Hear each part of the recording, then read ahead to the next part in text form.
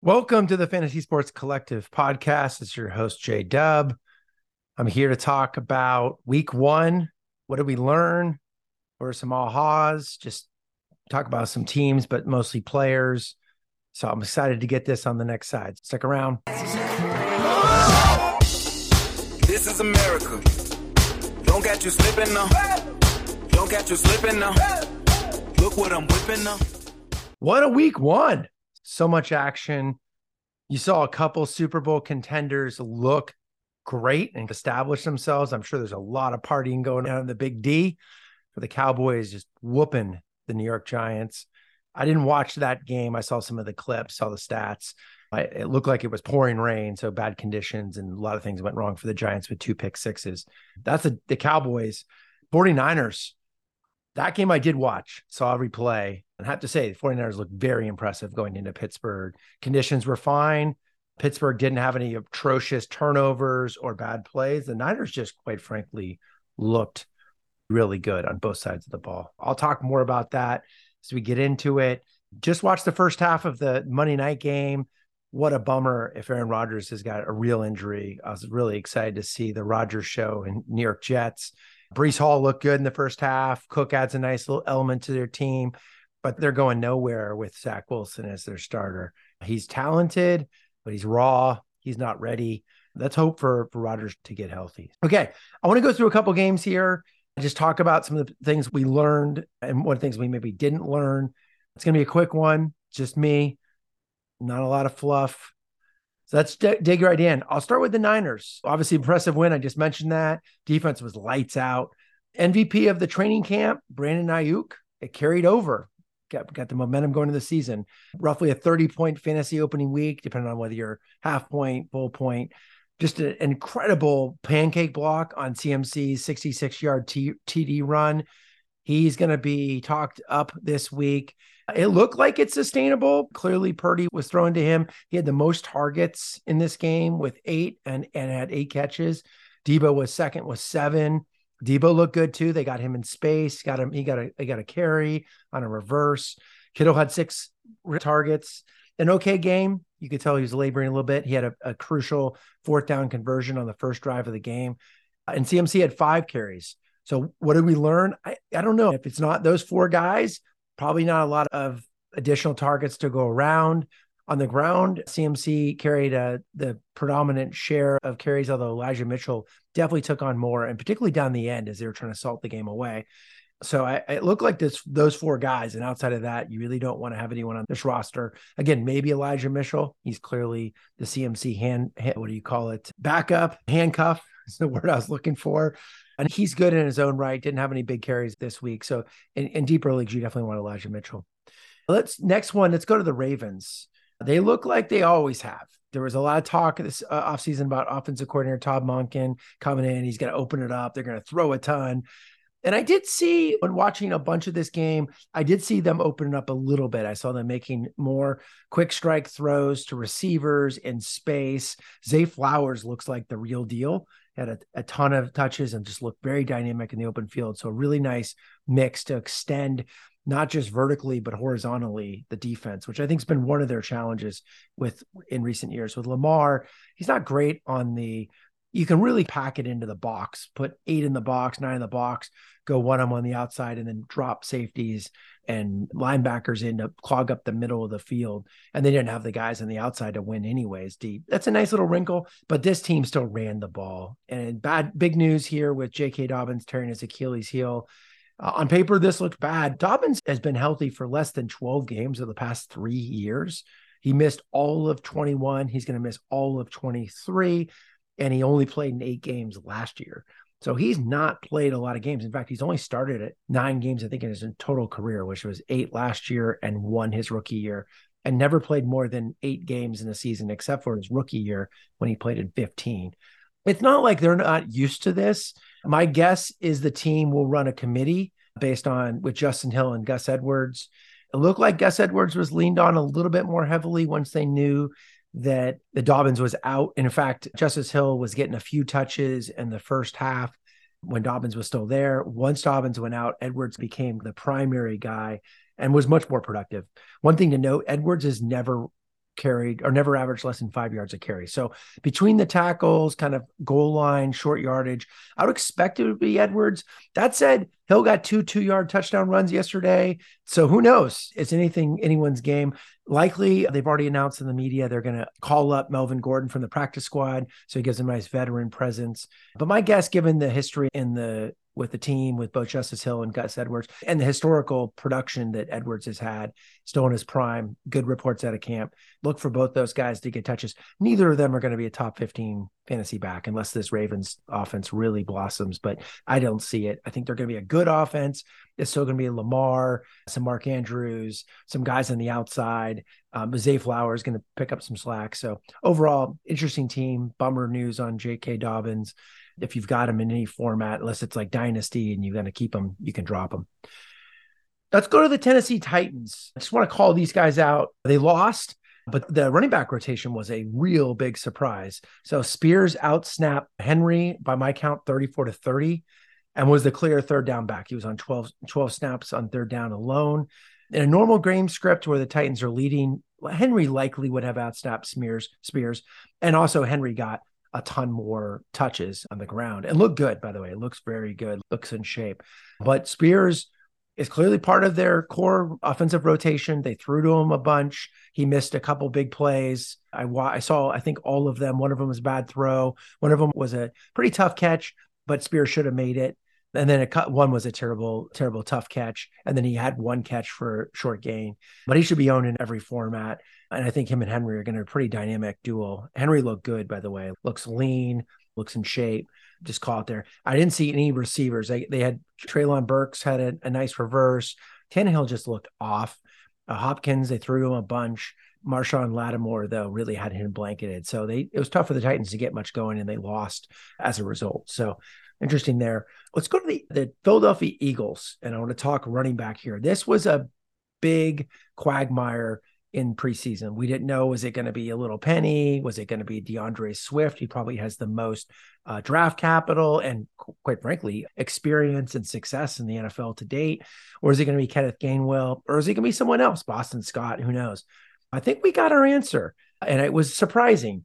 Gainwell had 18 touches versus 3 for Swift, 2 for Scott, and 0 for Penny. Penny did not dress, and he was really productive. And he outsnapped him. I think he had 48 of the 64 total snaps. So he was the dominant running back across the board. My gut says we're going to hear from all these guys this season. I just think the Eagles are going to rotate guys based on health and situation, which back is a little bit more advantage in a particular game. I think it's safe to drop Scott, maybe even Penny now, but maybe not. I don't know. Penny's proven he's decent, and you just don't know. And this offense is very good. That said, they got off to a slow start. I think the Patriots defense was is really good. So don't read too much into the fact the Eagles couldn't move the ball as well. They had a couple bad turnovers that took away scoring opportunities. So just take that with a grain of salt. I'm going to go to the Rams now. They won. Surprising. I think it was one of the shocking kind of quote unquote upsets. They won on the road at Seattle. Seattle's a team that should have taken care of business. It was a much better team. I think, quite frankly, on talent, on paper, they are. Rams on offense, let's just focus there. They were a little bit, it was a Matthew Stafford classic. He played well. He was hitting guys, his receivers downfield. He was consistently staying vertical under this horizontal screen stuff. In fact, that's one of the things. He doesn't really look to his running back, so I'll get to that in a second. Van Jefferson, I don't think he's a competent receiver. He dropped a huge wide open play, a catch you've got to make in the NFL, and just overall was like, hum. I think he had an okay game, but the big play here was Puka Nacua. I think I'm pronouncing that. He looked very good. He was a featured guy. He was soaking up and catching everything thrown his way. Really good game. And then also Tutu Atwell had a really nice game. Got behind the defense a couple of times, made some big plays, made the catches when he need to. He's just so undersized. I don't think he's a regular. Maybe at best he's a flex guy. But let's talk about the running back position. We didn't really know what to expect, but everyone had assumed it was Cam Akers. No question. But it looks like it was going to be Kyren Williams. I would say maybe he's in a full rotation, but I would say Williams has the upper hand. And here's why. Williams dominated the short yardage and third down snaps. He had 2 short yardage touchdowns, and one of them really moved the pile, looked great, driving forth and having success on it. The other one was just a nice kind of short yardage, ran through a guy. And he had another opportunity on kind of a bad busted play. And then next play was a throw. And then on 4th down, they brought in Akers and did a misdirection play. So Akers got a 1-yard touchdown, but that was his only play, I think, within the 10-yard line. And the Rams were there all day long. It was an interesting play. So anyhow, on the total slaps, Kyren Williams was in on 53 snaps for only 29 for Akers. And like I said, he was 100% on the 3rd down and most of the short yardage, including in the middle of the field when they needed a 3rd and 1, 3rd and 2. But a note on the 3rd down roll here, Stafford just is consistently, he's a vertical thrower. He's looking down for 10, 15, 20-yard chunks. A bunch of times I saw even Akers on a couple pass routes when he went out on a 1st or 2nd down when he was in, and Kyren Williams being wide open in the flats. Easy 4, 5, 6-yard gain, easy pick up, hit the sticks, get a 1st down. Stafford wasn't even looking out there. He was throwing down to the tight ends, the wide receivers, 10, 15 yards down the field. So I'm not sure how much the 3rd down role, as long as Stafford's healthy, is going to be valuable in the Rams. For note, Williams had 2 targets, but no catches. And Akers had a target, but no catch. So ultimately, I would say Kyren Williams going into week 2 is a kind of wait and see, pick him up on your waiver wire because he could be the running back 1 there. But he's going to have a tough sledding in week 2 versus the 49ers. Even though it's a home game, it's going to be a tough game. But I like Kyren Williams. He looked good. Cam Akers did not look good. By the way, he had 22 carries in this game, far more than Kyren Williams. Kyren Williams only had, I believe, 14. But about 8 of those carries were after the game was pretty much on lock, and they were just trying to run out the clock. And on those 22 carries, he had 29 yards. So really inefficient. Cam Akers he didn't look like he had an explosion and he burst, wasn't getting the tough yards. Kyren Williams wasn't incredibly better. I think he had 14 carries for 54 yards. So not incredibly efficient, but much more efficient. You could see he was moving piles, getting the yards he needed to get. Last game I'll talk about is Cowboys-Giants. I don't know if the Giants are terrible or the Cowboys are a championship favorite and world beater. I tend to think there's probably a regression to the mean for both. The Giants aren't that bad. And if you remove the 2 pick sixes and they find some rhythm, it's probably still a loss, but not this extreme. The Giants just need to find some chemistry. I still am blown away at their receiver corps. Who is their most talented receiver? Is it Paris Campbell, 2nd round pick from a couple of years ago? Very talented guy at Ohio State, just was never in a good position in rotating quarterback and OCs and the Colts. Is it Isaac Hodgins, who's came out of nowhere last year, didn't look that special? Is it kind of perennial journeyman Darius Slayton? I know it's not Sterling Shepard, who at one time probably was pretty good, came out of LSU, looked good, but at this point he's over the hill and just really hasn't taken the next step. Maybe it's Jalen Hyatt, this year's 3rd round pick out of Tennessee. I don't know. But it's clear they need to figure that out. They need to get some rhythm. And I don't think they're as bad as you saw last night, but we'll know pretty quickly. As for the Cowboys, they look great. Defense looked awesome. I don't know what we learned last night, though. It was pouring rain. They got the early breaks, and the game was completely out of hand at that point. I would say, though, on offense, what I like to see there was they didn't seem to miss Kellen Moore much. They were pretty efficient. They didn't move the ball terribly well, but they didn't have to with all the turnovers and the weather conditions. Tony Pollard, though, really stood out to me. He had an efficient, highly efficient 2 TD outing, both short end scores he wouldn't have gotten in the past. He could be in for a really big season. I like seeing that. What other call outs I would have? I was interested in the Atlanta breakdown. I don't know if Tyler Algier and Bijan Robinson are this productive all year long. I would tend to say be careful there. Carolina may be one of the kind of weaker teams in the league, so don't immediately jump to conclusions. Bears, you're going to hear a lot of Roshan Johnson talk this week. He had more snaps. He outsnapped Herbert and Foreman. They're all in the same mix. That said, until the game was out of hand, basically late 3rd quarter, early 4th quarter, when the Green Bay really put it to him and built a huge lead, he wasn't playing much. And then most of his productivity in terms of touches, both most of his catches, and in fact, I think all but one of his catches and most of his carries were after the game was out of hand. And at the point, Herbert and Foreman didn't play much at all. So not sure what to read into that. Not a great performance by Chicago. Fields looked terrible. So who knows? The other one I'd call out, Chargers, man, are they snake bitten or what? What a terrible way to lose another game. But Eckler and Kelly looked great. And I think the one thing I'd caught up, maybe it was a game script and situation, but they ran the ball really well against Miami. They had Eckler had over 100 yards. Kelly had 90 yards. Both of them had TDs. Really impressive game. Ton of touches for both. In fact, Eckler had 41 offensive snaps. Kelly had 34, kind of mixed across the board. They played them interchangeably. So Kelly's someone you definitely want to own. He's a strong flex start, I think, in most situations. You want to watch like who they're playing. What are the other ones? Antonio Gibson. He had a fumble early on. He still played though. It's not it's not like Ron Rivera pulled him and didn't play him. He still played, but he was clearly not in a sort of share situation I think everyone predicted. Brian Robinson had 38 total offensive snaps to Antonio Gibson's 24. Robinson had 18 pass snaps to Gibson's 21.